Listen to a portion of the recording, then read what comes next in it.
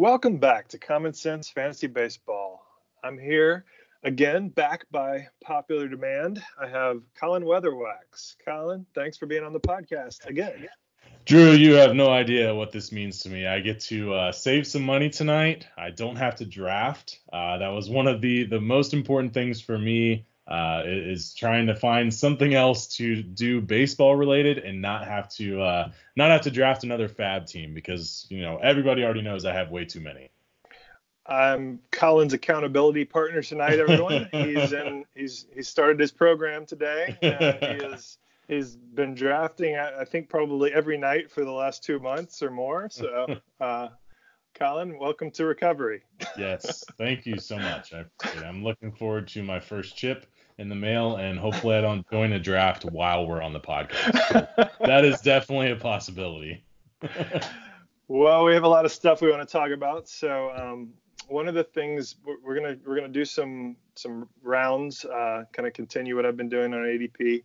But one thing that we talked about, sort of looking back on to start with, is sort of the difference between drafts in November or even January from where players are going now. And we were just sort of perusing. Ryan Bloomfield has tweeted out some ADP risers and fallers. I think he's got risers for hitters and pitchers and fallers for pitchers.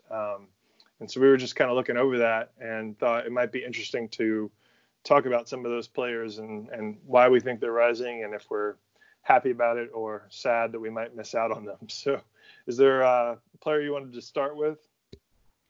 Yeah, I mean, just kind of looking at, the pictures that he posted, when was that? February 16th. So basically, it's the highest pitcher ADP risers from November to February.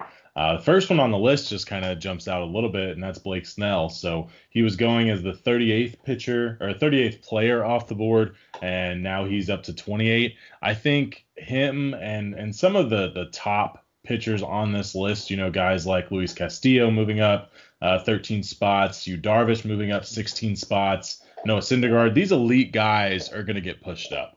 It happens every year in the NFBC, and this is where the data is coming from. The ADP that he's pulling from is from the NFBC. Whenever you get closer to live events or big money, entry leagues, pitching is always going to be at a premium. And a lot of people do their draft prep with draft champions leagues like I do. And you kind of get a feel of the player pool and see where guys go. But if you started in November, it's a lot different now than it was in November. That's for sure.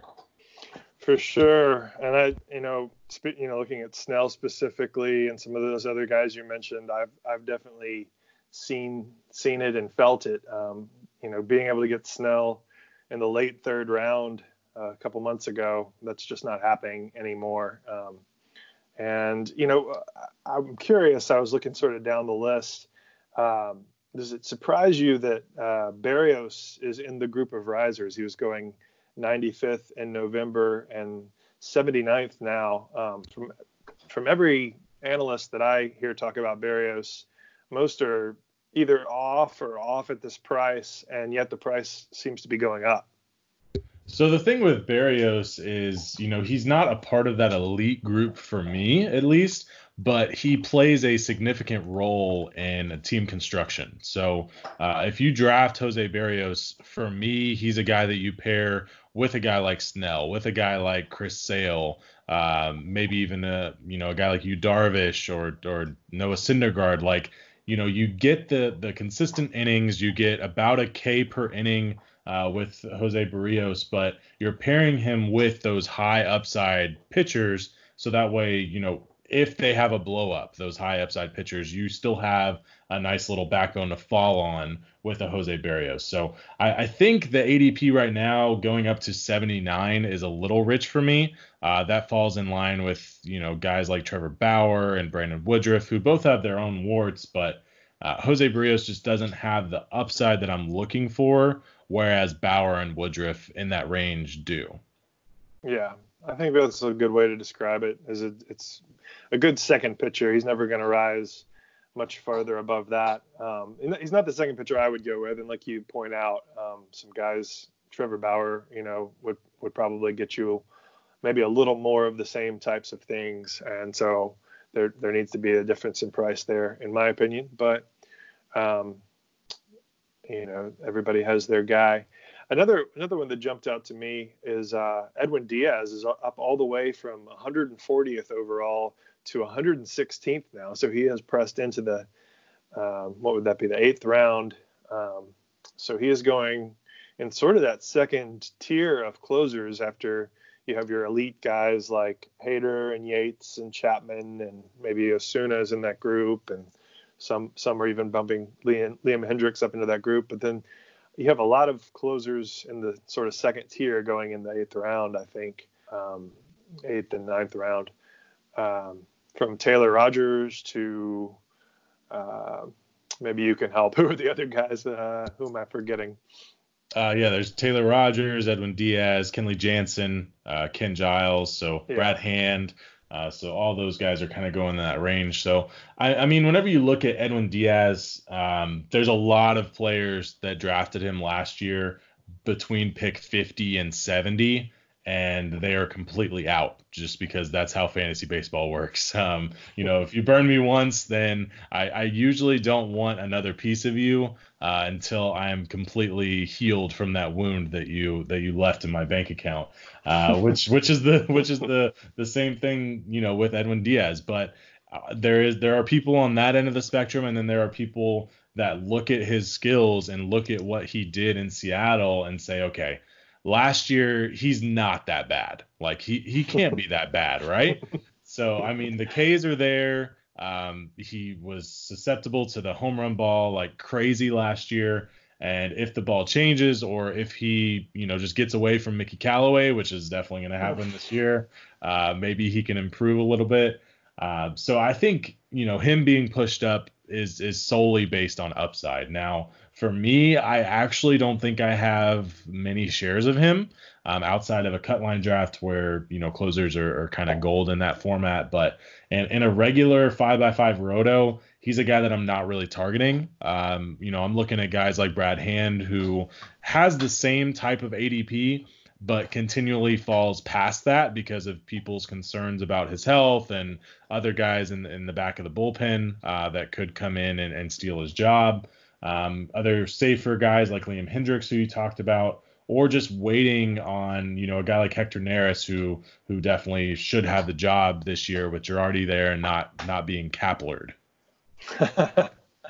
Yeah, I agree. I'm always looking for the most safety I can find. So I will try very hard to find those guys like Hector Neris or Taylor Rogers who, they may not have the track record or the upside of your top tier closers, but they have, what appears to me to be a stranglehold on the job, or at least they did at the end of last season, which is sometimes all you can ask.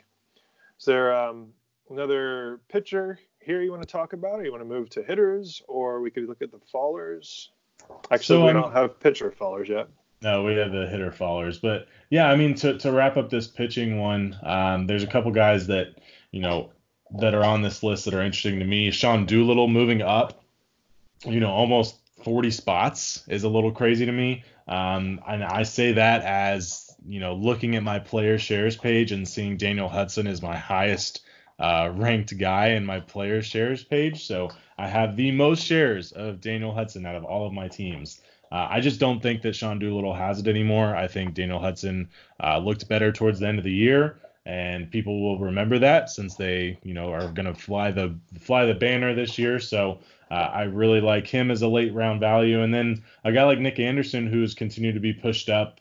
He's risen from 219 to 183, so 36 spots. But with Tampa Bay, it's always been, a fluid situation. Even whenever they had Pagan, I was kind of out on him because there's always that, play the matchups type thing with the Rays. So I'm really not in on Nick Anderson or Sean Doolittle, especially not because they're moving up the draft boards. Because whenever you're drafting a closer in the 10th or 11th round in a 15-team league, I want it to be a guy that I'm completely, well, not really completely, but I feel really good about. And those are two guys that I don't. Yeah. I have to agree with you there. I think you could make the case, especially if you've already drafted a closer or two, that Nick Anderson will help you enough with your ratios because he's just this elite strikeout guy. But I just don't like drafting a closer who I'm gonna have to use a lineup spot on. It's not going to be getting me saves as regularly as a guy who's just got the lockdown job. I mean, that's just the way I like to do it. Yeah, I'll tell you what, this does make sort of a case for drafting in November, doesn't it? Like I was just looking at Brandon Workman. He's at from 194 to 154. So you were getting him in the 13th, 14th round, and now you have to take him in the 9th or 10th round.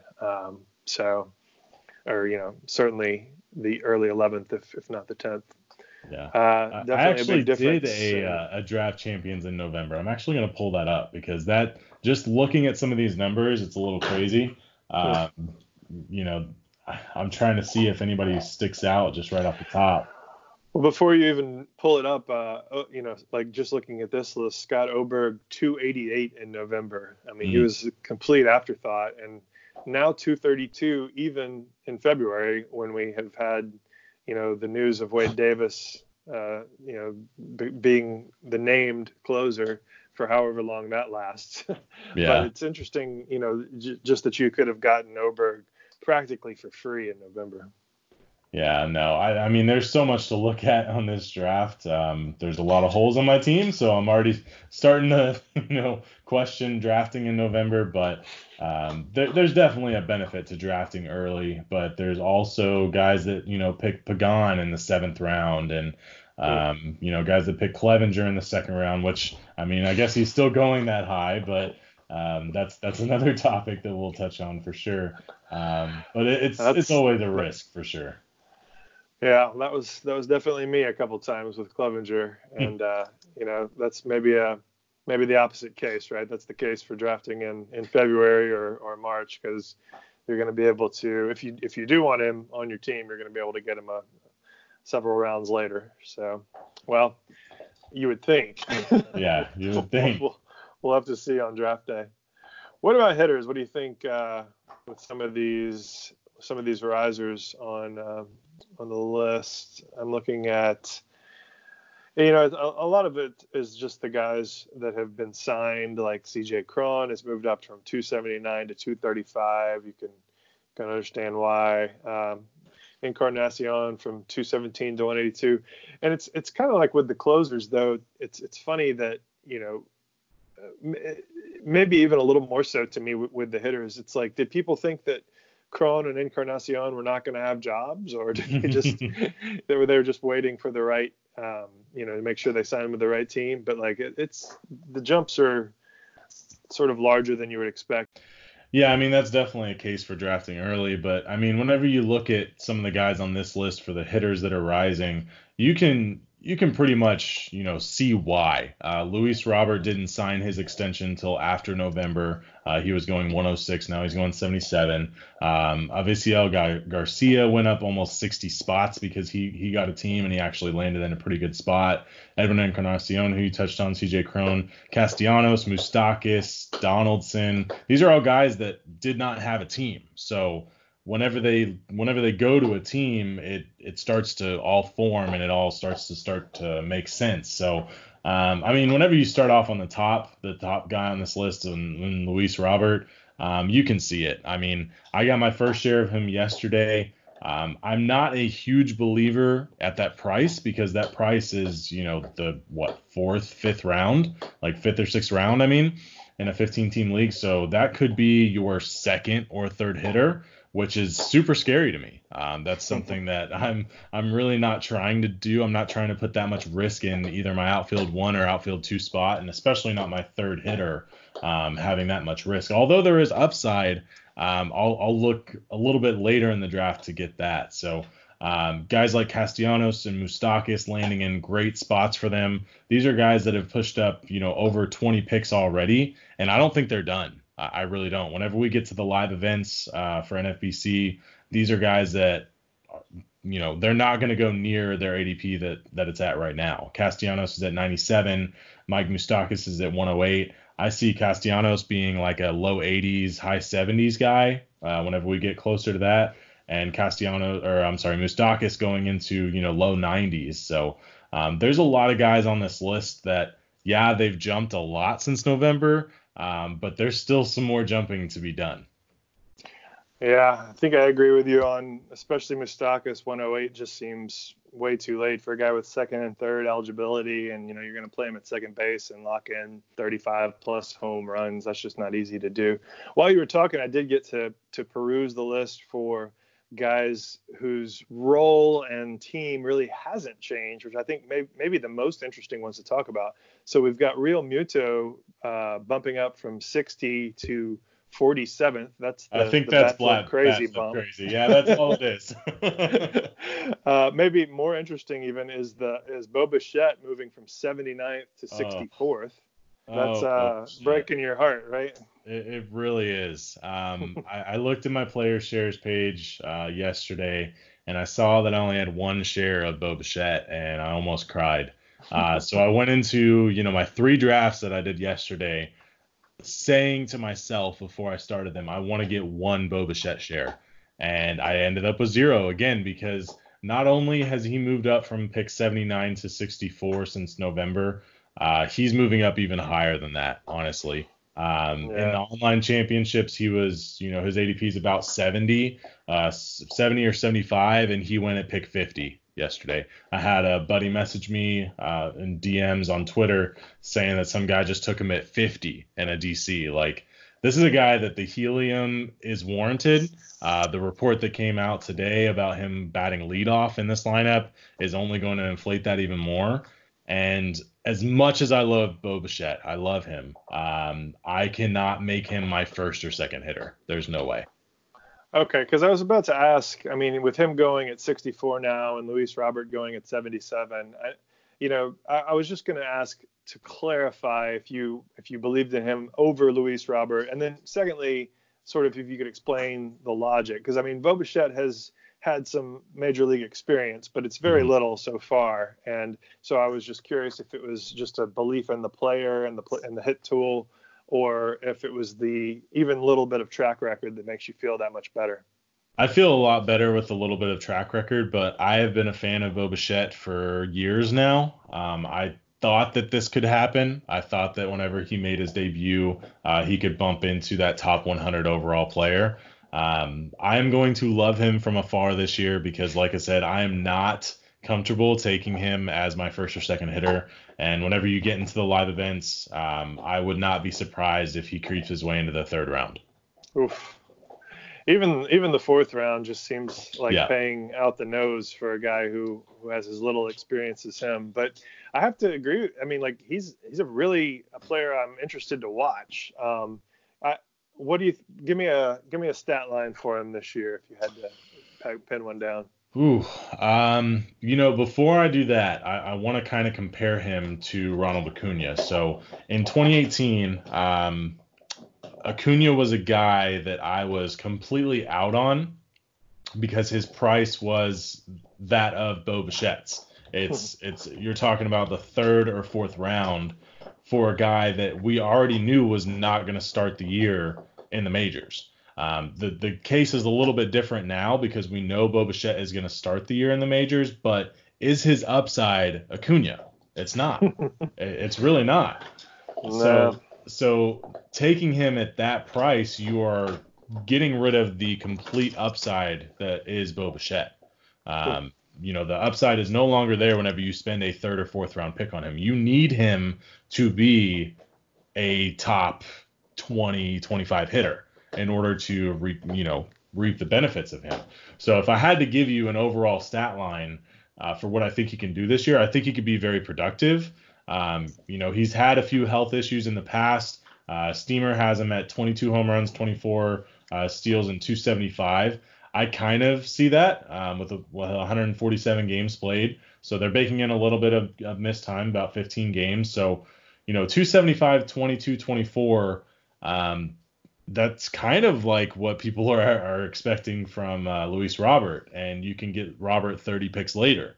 And especially because, they both play a position that's very deep. Everyone talks about it on every podcast. Shortstop is super deep.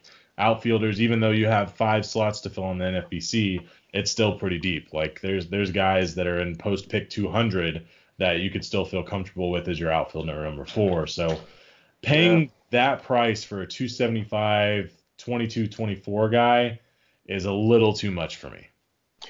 Yeah, I think sorry, I think if you could guarantee me that 22, 24 and the 275, I would be pretty intrigued, at least in the 5th round, if not the 4th. The problem is ATC and the bat, which I didn't realize the bat had come out now. There goes the rest of my night. But they have him for 17 stolen bases, and that's a pretty big difference, And they also have him, the bat has him for 19 home runs, ATC 22. So it's kind of all over the board. Everybody thinks he's a 270 something hitter, which I would probably agree with. I think he's a very good hitter. I think you could see actually a little bit more than 20 home runs just based on sort of the power that he showed last year. I was surprised by it. And I thought, well, this is just a hot start. This can't be anything. But to me, it looks like the StatCast data kind of backs it up. So I was pleasantly surprised when I looked into Bichette's power. For me, the question mark is the stolen bases. And so, obviously 17 and 24 are pretty far apart. But, 17 is not even written in stone because we don't know what he's going to do. We don't know what the Blue Jays are going to do.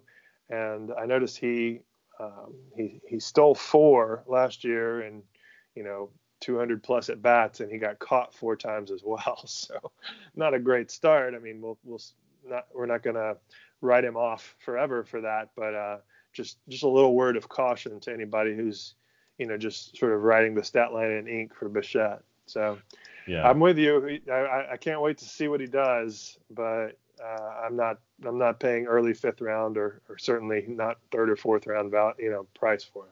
Right. I mean, just looking at my online championship from last night, he went at pick 5.1. A guy like Tommy Pham goes at pick 6.1, so that's 12 picks later. I'm perfectly fine with taking Pham over Bichette, and even a guy that I'm not too sold on that he could repeat what he did last year. Actually, 2 guys. Tim Anderson and Marcus Semien, they both play the same position as Bo Bichette, but isn't there a little bit more safety in what they are going to provide you with average and, some runs, some home runs, a little bit of chip in steals from Semien and a possible 2020 guy in Tim Anderson? These guys are going 4 rounds later, sometimes 4+ rounds later. So that's my issue. I think those are the perfect 2 guys to call out. For one thing, it transitions us to the fallers because Marcus Semien, get this, for no reason that I can fathom, has fallen from 76th overall to 88th overall from November to February. I'm here for it. And I've seen Tim Anderson, is actually going a little bit later and has been the whole time, but he has not risen at all and may even be falling a little bit. And I think, it's just the difference between the sort of boring guy and the new shiny bauble, the young kid who you can dream on. I don't think anybody would expect 20 plus steals from Semien or 25 home runs from Tim Anderson, but you can dream on both from Bichette, and that's the difference, But I think your Semien call out is especially good because if you can get Semien at 88, I see no reason to gamble on Bo Bichette at 64 or higher because I think their stat lines could actually look very similar. I'm not putting it in ink that Semien will steal double-digit bases again, but I like the chances, and I think he might out-hit Bichette for average and home runs, or at least I could see that being a close race for both. So that's just way too much value you're getting there. So yeah, I'm not huge on the guy like Tim Anderson or Marcus Semien, but if you're telling me I'm going to get a 4+ round discount on those 2 guys compared to Bo Bichette, I'll just take Tommy Pham, or I'll take Nelson Cruz, or maybe even a pitcher there, just so that way I can get that value and not lose too much and just gain what I'm missing in that 5th round guy by taking Bo Bichette. I love the guy, but it's too expensive for me right now. I'll get you to name a couple of fallers you want to talk about in a second. But before I do that, we got one more riser I want to talk about. So obviously Nelson Cruz is up, and obviously Salvador Perez, they're rising because why were they ever down where they were? But the one I want to talk about, again, with no change to his team or situation, is Brian Anderson. I mean, sure, they've signed a couple hitters to go around him, but that's about it. And he's up from 261 to 233. I just find that pretty fascinating. I like Brian Anderson a lot, and I was hoping to grab a couple of shares of him around 17 or so, around 18 in a 15 teamer. But he is now, pushing way up. 233, what would that be? 15th round? I can't do math in my head. 16th round, but anyway, yeah, I think. What's your explanation for why Brian Anderson is moving up? I think he's a boring guy that people thought was just an average guy, just a one category player. And now they're starting to realize, oh, wait, this guy can give you a little bit more than just average. So they're bumping him up a little bit. And I will admit that I was a part of that, that crew, that just thought he was a boring guy, no really use on my team. But he's a guy that can play 3 or 4 spots for you. He can play outfield, third base, corner, or util. And whenever he moves up, a full 10 spots in just his position of outfield. So he's going in between guys like Justin Upton and Luis Arias, but he doesn't just provide you with average. He has a little pop. We saw that, last year he got you 20 home runs. It's a bad team in Miami, but it's a pretty good offense. So he's a guy that's going to be batting in the middle of the order. He hit 261 last year, 273 the year before that. I don't think that 20 home runs, 80 RBIs, and maybe 80 runs is out of the question for him. And getting him this late is a benefit to your team. Yeah, I'm glad you mentioned his position eligibility because I think that might actually have a lot to do with it. I have noticed that once you get past the sort of, I'm talking 15 teamers here. Once you get past maybe the 11th round or so, where Scott Kingery and Justin Turner and sometimes like Hunter Dozier and JD Davis will go, third base dries up quite a bit. And so, you can take your shot on a Gio Urshela, or even a Yandy Diaz. Of course, you have to worry about him getting Tampa Bay'd, but I still like him a lot. And then you're dropping down to guys like Kyle Seager and Ryan McMahon, and like you're not sure what you're going to get. So I think Brian Anderson falling within that range somewhere is kind of a steady Eddie option that you, especially in 15 teamers, is attractive because he's probably going to be in the lineup every day. And may actually have, I think people are realizing, like you said, he may have a little shine to him. He's not just a 20 home run 260 guy. Maybe he can hit you some more homers if he gets a full slate, and maybe there's some upside on the batting average. So yeah, I think there's reasons to like him, but I think you might have hit on something with the positional eligibility. Yeah, I said he's a boring guy. Just look at his name, Brian Anderson. Like, come on, there's nothing sexy about that name at all. But he's also a guy in team construction where if you see, hey, oh crap, I'm missing a lot in average right now. I need to make up for that. And you realize that in round 17, which is first of all a bad thing to realize in round 17. But second of all, you can just kind of pivot to a guy like Brian Anderson, and there you go. Mr. Anderson. So boring. Well, okay, Colin, why is Anthony Rizzo falling from pick 60 to pick 74? That is just too far. I'm not even the hugest Anthony Rizzo guy this year, but 74th overall? Yeah. For a guy who's going to hit close to 300 at first base, which is not a very top-heavy position, I'm confused by this. Yeah, I actually am not a huge Anthony Rizzo guy, but at that price, sign me up. Yeah, that's going after a guy like Paul Goldschmidt, Guys like Tyler Glass now, Chris Bryant. So I mean, there's a couple guys that are going ahead of him that I kind of get. But for him to fall that, you're talking about a steady Eddie. This is the guy for you. He's basically Xander Bogaerts at first base, right? I mean, I don't see the downside with Anthony Rizzo. He's in a great lineup.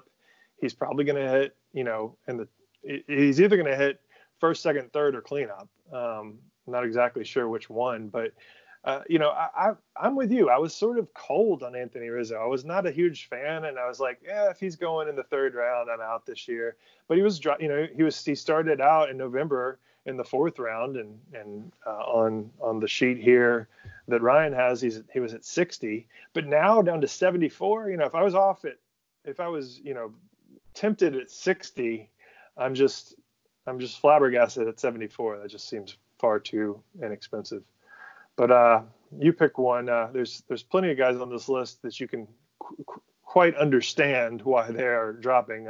Eugenio Suarez with the injury, VR because people stopped doing drugs, or I don't know. George Springer with the Astros thing. Yuli Gurriel, same thing. But Nick Senzel and Aristides Aquino because they keep signing outfielders in Cincinnati.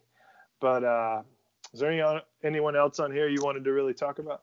Yeah, the one there's actually two that stick out to me, and I'm surprised you didn't name them already. The first guy is Yasiel Puig.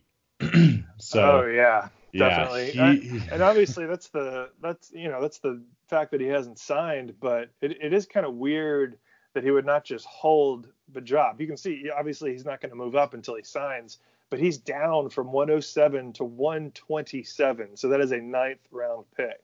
Yeah, the value just screams at me. It already had been, honestly. Him going post pick 100 was something I was super interested in. I will admit I am souring on him as we speak. The fact that he does not have a team, the fact that he is a quote unquote clubhouse detriment, I guess. It's a little weird to me because I look at Puig the player. Puig the player is an excellent fantasy option. He's a guy that's not going to hurt you in average. He'll chip in a little bit of steals. He'll hit you some bombs. He'll be an 80-80 guy and runs and RBIs. Like he almost had a 2020 season last year, and it's creeping into my mind that Japan is an option, and I really hope that is not the case because I would lose out on all of my shares that I've stocked up already. Say it ain't so. Yeah. Yeah. No. I mean, I guess I understand, and I have not begun worrying yet, but I do see the case, and the problem is, with Puig, you're right. If you get him on the field for fantasy, he's an absolute top 50 hitter. He's what you see is what you get. He does the same thing every year, but he's always been a problem. I mean, he has not been an easy guy for real life managers to have on their team. And maybe you can see why he's having trouble getting a job because of that, despite his talent and despite the fact that he, on the field, he will be good news for a team. I'd hesitate to buy too much into that narrative because I really do think that, a lot of guys have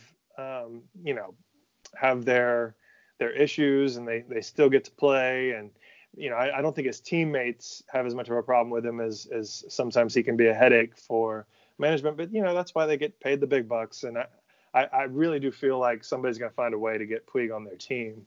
But it is that is an extra reason to be concerned. If it was just Joe Smith, just random Joe Schmo that had not signed at this point in February, I would have zero concern. But the fact that it's Puig just does give you that slight bit of maybe people are just tired of his antics. Yeah, and then there was somebody that mentioned, oh, well, maybe he'll just sign with a crappy team like the Pirates, and I stopped them there. I was like, he almost killed the entire Pirates team last year by himself. Like, there's no way he's going to Pittsburgh. But, if he ends up on a team like Miami, on a team like Kansas City, like, I don't care how bad the team is. I still believe that Puig will put up what he's done in the past. So that's the side of me that wants to take the value, but there's also the side of me that says, do I really want to quote unquote waste a 8th round pick on a guy that could be playing in Japan? Yeah, it's an interesting conundrum. It's such a value that I can't turn it down at this point. But yeah, it'll be an interesting one to watch as we get into March. And then I bet I can guess the other guy you wanted to talk about. Yeah, there was one other guy. Willie Calhoun. Yep. So I've actually been a benefit of his drop. He was going at pick 150, and now he's going at pick 174. And I drafted three teams last night, and I got him on all three. I took advantage of the value, and this kind of goes back to what you were saying earlier. Nothing has changed, so why is he dropping? I think it's a lot of the people that are rising that are just going ahead of him now, as to why he's dropping. And like I said, nothing's changed. He's going to be hitting at the top of the lineup. He's a guy that has a great batter's eye. So he's not a guy that strikes out a lot. He's going to give you some pop. He's going to give you a really good average. And he's a guy that could, rack up the counting stats as well. He's not a speed guy whatsoever. But in that lineup, at the top of the lineup, with Joey Gallo behind him, Shin-Soo Choo ahead of him, there's a little bit of pop on that offense. So I'm full in on Willie, and I'm perfectly fine with him being, my outfielder 3, even my outfielder 2 if I have to, but I would feel a lot more comfortable as an outfielder 3. And in the auction I was in yesterday, I'd went full studs and duds really. And I was perfectly fine with him being my outfielder 3 at like $3. So are you pretty much in line with projections on him? I mean, they do vary a little bit, but it's 20 something home runs and 270 or something. The bat is really low on him, so don't look at the bat or you'll just you'll be upset. But 25 to 27 home runs, let's say, and a 270 average. Is that good for you there? Because I could see why that would be a little bit boring in the the 10th round at pick 150. It seems a lot better where he's going now is what I'm saying. But if you believe in more, that would change the calculus for sure. Yeah, I'm definitely not looking at the bat at all. I'm just raging at this point. But I don't know why I have him at 250. That seems a little low. I don't understand that at all. But no, I'm looking at some of these projections, and they're only projecting him for like 130 games, 140 games. Like, I guess there's a little bit of an injury risk, but if you give me 150, 160 games of Willie Calhoun, this is a guy that could go 30, 90, and 90. Like, if you look at the Steamer 600, and I can pull that up real quick, for Willie Calhoun, it's gonna be somewhat in line to those numbers. And if it's gonna be 30 plus at that point. If you get that's what you're looking for in this type of round. You're looking for that upside. You're not drafting Brian Anderson this early because you know what you're gonna get in Brian Anderson. I guess the other thing is, how good will that lineup be, and will he really bat near the top of it? Because you've got Shin-Soo Choo leading off, probably. You've got Elvis Andrus, Gallo, and then there's Danny Santana, which we won't get back into. But I guess you could see Willie Calhoun, getting into that cleanup spot at some point, or maybe getting into like the second or third spot. I would think 3 would be a good spot for him if he's hitting that well. The 270 average, I think, is fair. I don't want to. I think maybe the bat confused him with Cole Calhoun. Maybe that's what it is. but no, I definitely I can see where you're coming from on Willie, and I think if he could get in the lineup every day, even if he hits 5th, if he gets in the lineup every day and he gets 600 plus at bats, 30 home runs is definitely in the bat somewhere. If he gets a full run, it could happen. I don't think I would write it in ink like I say, but you could definitely dream on that without going too far afield. So Steamer 600, he's at 273, 28 home runs, 78 runs, and 87 RBI. So a 28, 80, 90 guy with a great average. Correct. Like even if you said if he drops down to 5th, like does that even hurt him at all? Gallo is a guy that can get on base as long as he's not striking out. The guys ahead of him could get on base as well, so that could even increase his RBI production as well. So I like the top of the lineup for the Rangers. I think there's a lot of movability around with them. But if I could get Calhoun as my outfielder 3, and I've stocked up my pitchers, I've stocked up my infield up until then, I'm perfectly fine with that. Especially you stocked up your stolen bases too, because I think like that's probably factoring into it a little bit. Maybe people are taking an Adam Eaton here or something, and they're saying, well, I'll sacrifice a little bit on the power and try to grab a few stolen bases. But yeah, that's probably what's happening. But I get it. 174, you could do worse than Willie Calhoun. One last guy I just have to mention is Jeff McNeil. I was really actually kind of surprised he was going as high as he was, just sort of right off the bat. He was going at 85th overall in November, and he's fallen to 99th now, which I think is a pretty good value. But I can't for the life of me figure out why he would be falling. Nothing's really happened with Jeff McNeil. Maybe people just realized that they'd gotten a little carried away in November, or maybe I'm wrong. Maybe they are just undervaluing him now. But I was just surprised to see that for Jeff McNeil for really no reason that I could put my finger on. The reason I think it is because people can, finally realize that if you draft Jeff McNeil, he has to fit your team. And that's probably why he fell down. Like if you drafted, an Altuve and a Freddie Freeman to start off the draft, like you don't need Jeff McNeil as your third hitter. Like you already have 2 average guys that are going to provide in that category. But if you drafted, I don't know who, Acuna and Giancarlo Stanton, and you need some batting average cushion, then you draft Jeff McNeil. Yeah, that's a good point. It's a team construction thing. I have not drafted him that I can think of, just because it is sort of an empty, average profile. I mean, I think the power. I think he developed some power and he decided to hit for power and he was able to do it. And he very well could hit 25 plus home runs. It's just, it's not the surest bet for me that he'll do that and also hit 300. So, I've had trouble finding that right spot for him on my team. So maybe that's what other people are seeing as well. Well, all right. I wanted to ask you one sort of just team construction thing. We were looking at a couple of your teams earlier, 15 teamers, and in both of them you had, I think you used the term punted pitching. You didn't take your pitcher in one until Chris Paddock in the 5th, and then in the other one it was Trevor Bauer in the 6th. So to me, a guy who's usually taking 2 pitchers in the first 3 or 4 rounds, that seems like punting pitching. So how do you feel about that strategy in 15 teamers and how it's worked for you so far? So to give a little bit of context, the 2 drafts that we're looking at are Draft Champions Leagues. One was done on January 16th and one was done on February 16th. So obviously didn't get the same pick, but it looks like I went with the same strategy in both of them. So for me in a Draft Champions, it's a little bit different than, you're looking at, your main event leagues that are coming up as well.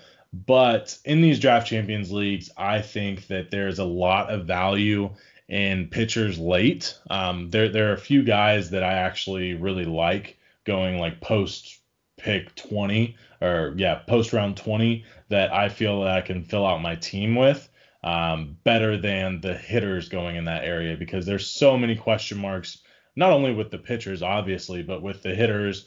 There's guys like Colin Moran and Daniel Vogelbach that, performed last year, but coming into this year, there are a few question marks. So I like to not have to rely on those guys, although I will draft them. I like to not have to, plug them into my util right off the bat to start the season. So whenever it comes to pitchers, there are a few guys that, have shown something in the past that makes me want to draft them past round 20. And I think quantity over quality if you're using this strategy in a draft champions league, is something that I use for pitchers more than I do for hitters. Well, that's interesting that you bring out that point, because that is exactly how I feel. The hitters that are going after round 20 are, really long shots at best. I Yeah. mean, people are hoping for Jesus Aguilar and Travis Shaw to bounce back. I mean, people are, hoping Ian Happ will finally get it all together, and hit for, a hit above the Mendoza line. And, there's just things that could work out and could really be somebody you'll start playing every day, but more likely are players you're not really going to want to have in your lineup. And so, they're usually backups, thankfully in a draft champions league for your hitting spots. But the pitchers, I'm with you. You can get guys there who they may not light up the world, but I mean, even in the late 20s rounds, like 28, 29, 30, you can get some guys like I've gotten a lot of like Spencer Turnbull there and Chase Anderson, and these are not exciting names, but these are guys who are going to get you 150 to 200 innings, and they're going to get you, almost a strikeout per inning, if not more than a strikeout per inning. And it's like, if you just take a few of those guys, you can really fill them in. If you take a lot of those guys, which is what I'm usually doing after round 20, enough to where you can even play matchups and stuff like that. But here's the big difference. To me, the best way to be able to do that is to take a couple of aces or, first 2 or 3 round starting pitchers to really help those ratios, because I'm just going to use the one of yours with Trevor Bauer, if that's okay. So you had Trevor Bauer in the 6th, Zach Gallen I'm not going to read the relief pitchers, but Zach Gallen in the 9th, Matt Boyd in the 11th, Joe Musgrove in the 14th, and Griffin Canning in the 15th. I like all those guys. I think that's actually a really, a staff with a lot of potential. The thing is, other than, potentially like Trevor Bauer or Zach Gallen, if everything goes right, you're probably not going to get like elite ratios, right? So like Trevor Bauer has had an elite whip, I think, once, and you could imagine Zach Gallen doing it, but you're kind of expecting it, from DeGrom and Cole, and not only are you expecting elite, you're expecting like sub 3 ERA and sub 1 whip. And so when you average that with those guys that we both like in the 20 something round, or later, to me that's an easier way. And then the added bonus there is I'm taking like 2 guys and then waiting for the like Musgrove Canning area where you're taking at least 3. In this case, it was 3, Bauer, Gallen, and Boyd. And of course, the counter argument there is you got Lindor in the first round and JD Martinez in the second, and you're stocking up on hitting there. But I feel like there's so many good hitters, going in the rounds where you're taking like Bauer and Gallen there, that the difference in those hitters is going to be a lot. They're not going to be Lindor and JD Martinez, but the difference between like Verlander and Trevor Bauer, or, Snell or Bieber and Matt Boyd or whatever, Zach Gallen, is going to be just immense, and sort of be a difference in the foundation for the ratios for your team. Yeah, I could definitely see that. And, kind of looking back and at this draft, like I said, this was done in the middle of January. So I was probably 3 or 4 drafts in. This is why I love to do my prep with these 15-team draft champions, because I get to know the player pool and I get to see, okay, what's working and what's not. Because whenever you flip over to the other one, I feel like I did a lot better. But before we move on to the other one, I'm going to defend myself in saying it looks like I got sniped a lot in this draft, because whenever you look at round 3, all of 2, 4, 6, 8, 10, 11, the top 11 pitchers were off the board. And the only one left was Patrick Corbin. And for me, Patrick Corbin is the end of a tier for me, and he was sniped. So he was right before me. Yeah. And then you look at the next round and you kind of think, okay, well, maybe I can end up with a guy like Giolito or Morton, Darvish, Paddock, Nola, those 5 guys I just rattled off went 5 picks before me. So That's crazy. Yeah. So looking at it like from the top of it, you can see why I did what I did. But I completely agree with you. Looking at it now, it is a risk in ratios for sure. Whenever you're talking about Bauer, Gallen, Boyd, Musgrove, Canning as your starting 5 SPs, like that's a little scary in hindsight. But you also have to play the draft, so that's kind of what I did in this one. Now, whenever you flip over to the other one, I feel like I did a lot better in mixing my risk with some steady guys. So I still started off with 4 hitters to begin the draft. I started off with Trout, Harper, Mondesi, and Olson, and then I get Chris Paddock, who had an elite whip last year. I still got my boy Zach Gallen in round 8. I got another hype man in Max Fried and Julio Urias, so a couple guys that are risky but do have some upside.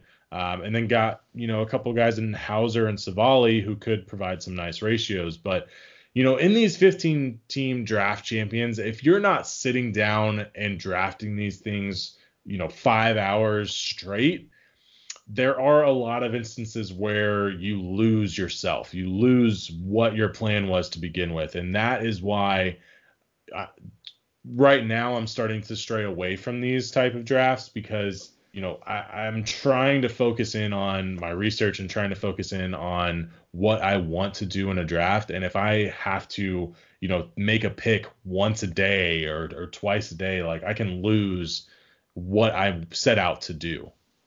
Yeah, no, that makes a lot of sense. And I definitely, from having gotten into 1 or 2 fast drafts already, I did an online championship and a couple others where it's been sort of like drafting in real time. It is a big adjustment if you've been doing draft champions and because when I'm doing a draft champions and I'm probably not in as many leagues as you are at any given time. I'm usually trying to map out my team round by round, and then I'll adjust. If I get sniped on a player, if I just end up, a player falls to me or something like that, I adjust the rest of my team. I try to, and of course the team will change, and I'll lose guys that I was targeting and all that. But it gives me a lot of time to just kind of play around with it and move players around and say, oh well, maybe I'll get this guy in the 16th round.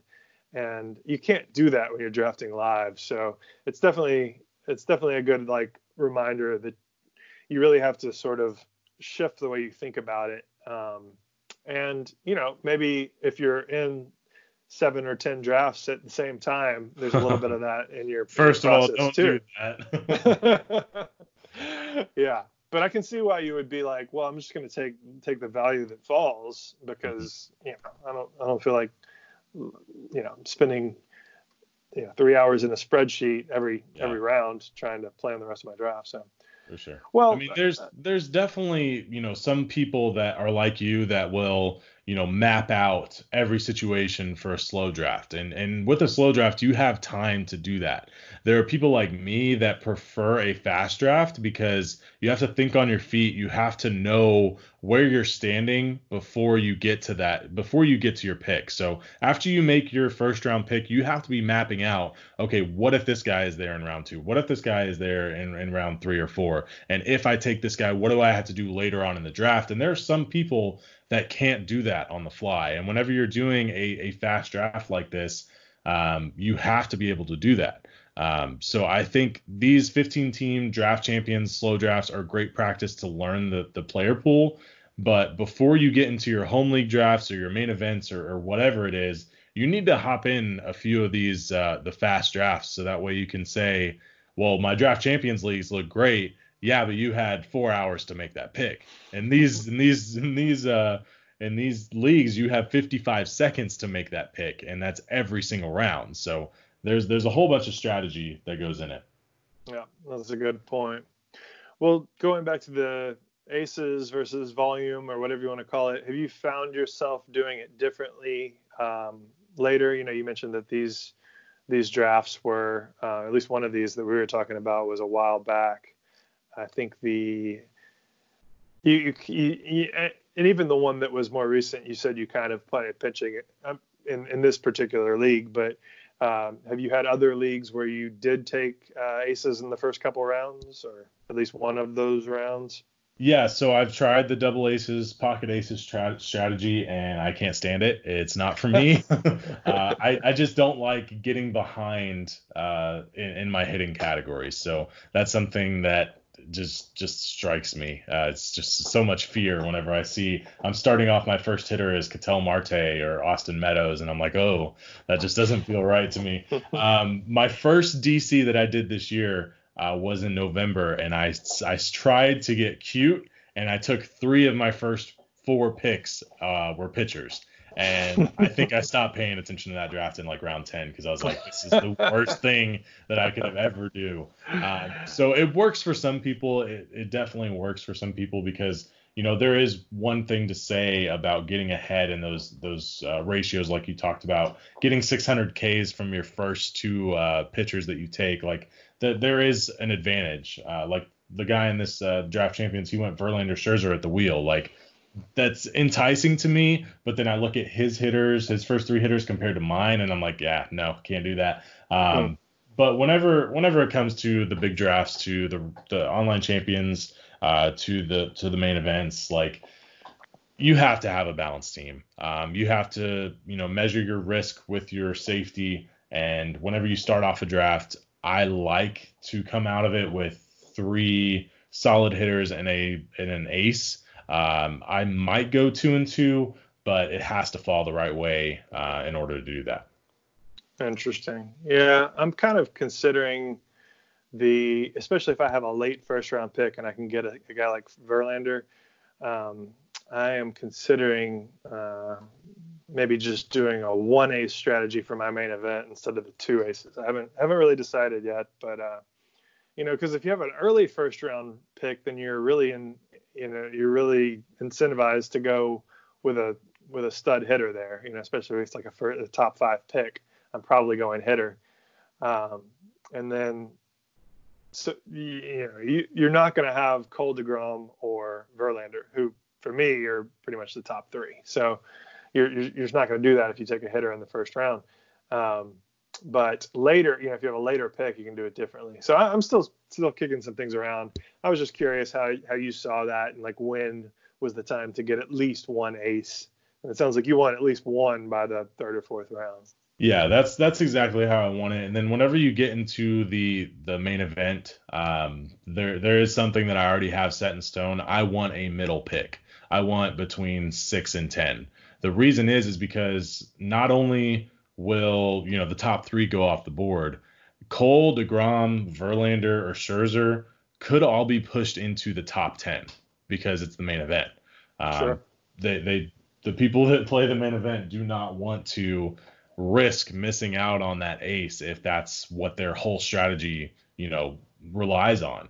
So if I get a pick 10 and say Cole DeGrom and Verlander went 5, 6, 7, well, that means I'm getting a guy like Bellinger or Betts or Lindor at pick 10, and I can't pass that up. Yeah, that's a great point. Well, it'll be interesting to see how things change. As you said, you know, players, and you know, and maybe when we ask questions like why is Jeff McNeil getting pushed down, or even later, like why is Willie Calhoun getting pushed down, part of that is, as we were saying before, these pitchers are going to be rising. So it's just the nature of the beast, and Yep. the higher stakes the league, the more people are just going to ignore ADP and do what they want to do. So every year. It'll be fascinating to watch. Well, speaking of ADP, I will throw it to you. Do you have time to go through a round or 2 with me? Do you want to try to do that? I am on the 16th round right now, so we can do that, or we've already been going for about an hour. We can call it a podcast if you need to go. Let's talk about a couple guys in the round 16 range. That way we can keep your trend going. All right, I'll tell you what. I'll read off round 16, and you can highlight anyone you want to, and I'll limit myself to 1 or 2. Sweet. So we went through pick 225 last time, and so pick 226 is Joey Lucchesi. 227 is Mitch Keller. 228 is Caleb Smith. 229 is Griffin Canning. I know you like him. 230 is Brian Anderson. 231 is Masahiro Tanaka. I'm sure I'm saying that name wrong. 232 is CJ Cron. 233 is Sean Murphy. 234 is Dansby Swanson. 235 is Luis Arias. 236 is Dustin May. 237 is Yadier Molina. 238 is Daniel Murphy. 239 is Gio Urshela. And 240 is Francisco Mejia. So that is in 15 teamers, that is the 16th round. Who are you targeting or avoiding here? I think I might have messed up because I love a lot of these names. Well, let's see. We'll start off at the top with Mitch Keller. This is a guy that I was actually really high on last year, and obviously spent a little bit too much fab for what I got from him last year. But I'm really excited for his prospects this season. The whole entire Pittsburgh brass has changed. So hopefully they can get the best out of him. And for him to be like a fifth starter, sixth starter for me, I'm perfectly fine with that. There's enough upside for a guy like Mitch Keller as far as Ks go, because I really think that he's a really nice strikeout pitcher. The ratios might not be greatest, but if he can really hone in on his best pitch, which is the slider, I think he could really skyrocket up boards and be a really nice asset for you, especially as an SP5 or 6.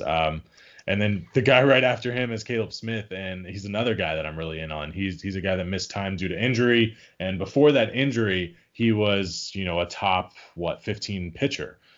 He got injured, he missed some time, came back, maybe wasn't as healthy because he still lost a tick on some velocity there. The counting stats and ERA was not very good, not very kind to him. I believe it was a hip injury. So with him coming back with a full off season to rehab and get right for the season, I actually love the value here as well. So I really like all the pitchers in this range. Griffin Canning, who we already talked about as well on one of my teams, the upside is just huge for him. And Masahiro Tanaka, if he regains that form for a splitter, if he regains that grip and, completely just overhauls what he did last year just by that one pitch, I think he could, step right back in as a SP4, which is where he's been drafted for the past 3 years. I mean, whenever you think of Masahiro Tanaka, you think of a guy going in, as your SP3, and now he's going as SP6, and I'm perfectly fine with that. Yeah, I have to agree with most of that, especially, I guess, if I had to pick my guys here, it would be Caleb Smith and Griffin Canning. And Canning is really, really my guy because I see the ace upside with him. Not to say that these other guys don't have it. I mean, Mitch Keller, last year was definitely his bottoming out. It was just he got incredibly unlucky. In fact, his expected WOBA was like 314, which is not pristine, but it's solid. And his actual WOBA was 392 WOBA against. So he basically, everybody looked like a all-star against him, and it was a lot of luck involved there. So I'm not going to pick each one apart. They're all going around the first part of this range. Joey Lucchesi even. If that's your particular interest, I just think Caleb Smith and Canning have great upside, and Mitch Keller, it's hard to complain about that either. Then there's Brian Anderson, who we already kind of talked about, CJ Cron. So a couple of hitters worth talking about. I'm going to skip over and talk about the next two guys, Sean Murphy and Dansby Swanson. What I'm kind of seeing in all of this is there's a lot of value to be had here, the Brian Andersons and the CJ Crons, and there's also a lot of like upside here. So Sean Murphy, obviously not a household name at catcher, but a top prospect, and I know I've heard James Anderson talk about him very favorably, and I feel like he could come right in and do what top prospects do, and so he's definitely a good upside pick here. And my pick for the round, and my pick maybe even in the top in anyone going between pick 200 and 300 is Dansby Swanson, because I feel like he was actually having a true breakout last year, and then he got hurt.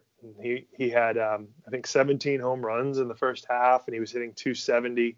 And and he got hurt, and he came back, and he was not very good. But if he could get back on track with that breakout, and he's still only 26 years old or something, I think we could see him sort of take the next step. So I'll kick it back to you if you have another one.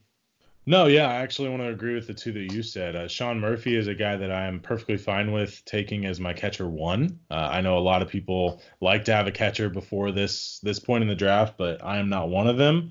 I have so many teams this year with him as my first catcher, with Jason Castro as my first catcher.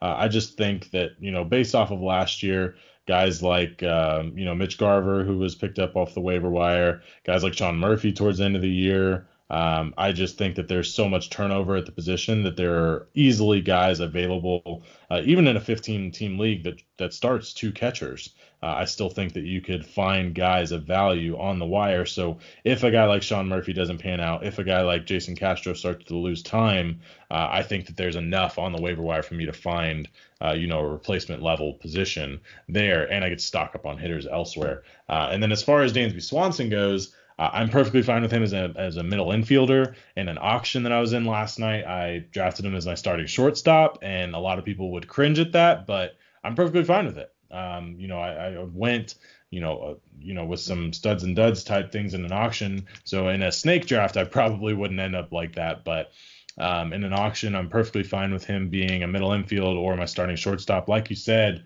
he was having a breakout, got hurt, wasn't the same whenever he came back, but I think the Braves are still intent on playing him batting him towards the top of the lineup.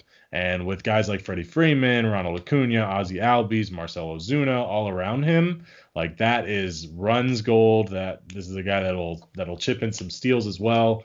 Won't kill you in average. So I am behind you 100% on those two guys. I have a couple more. This is actually really a stacked round. I know. I'll let you go first if you want to. We're probably on some of the same guys, but yeah. Go ahead. I mean, Arraez, if you need the batting average late, this is a guy that will provide it. He is a pretty much one category guy in that batting average, but that's something that most teams, are needing towards the end of the draft. They take a look at their team. They're like, well, I could see my team hitting 290, and I can also see it hitting 260. So this is a nice little filler that you can get. Plug them in at middle infield, second base, or outfield. That's really nice. That could help you out. And if we get news about Luis Arraez coming into the season and he's batting towards the top of that lineup, I think his price could jump up another 50, 70 spots because of the amount of runs that he could get. For now, I don't think it's in the cards. I think he's a guy that's going to be batting seventh or eighth, because they have a guy like Jorge Polanco and Max Kepler that can kind of slot in towards the top. But if he creeps his way up there, he could definitely find himself in the Willie Calhoun range for sure. And then the last guy I'll talk about is Gio Urshela.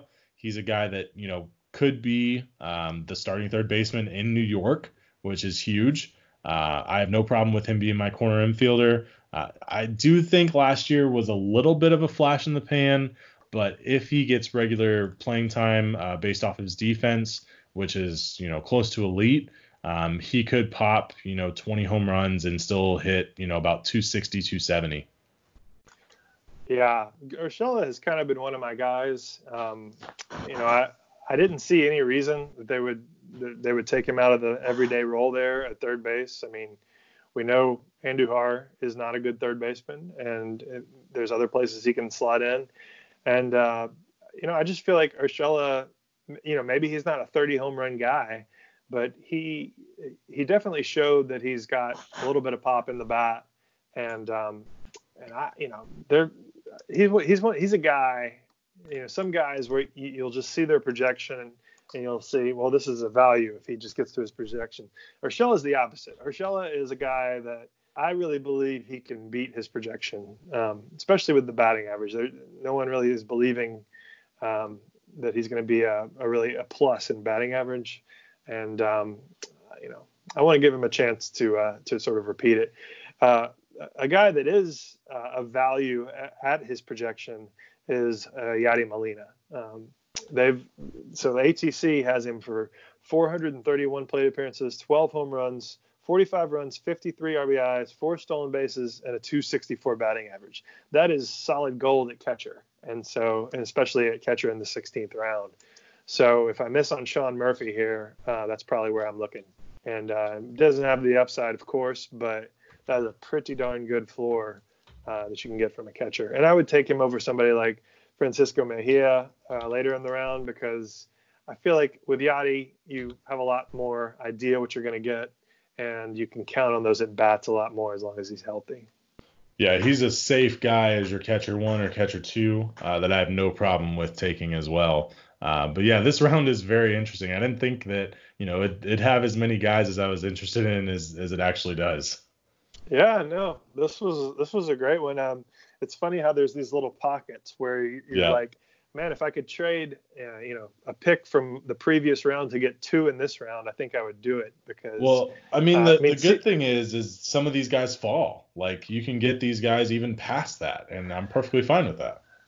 Yeah, if any of the guys we mentioned, and that includes CJ Cron and Brian Anderson, if any of those guys are falling to the 17th round, I'm going to have a real hard time not grabbing them there, regardless of whether I need them or not. So it's definitely a lot of value here, and a lot of chances to really get some upside too.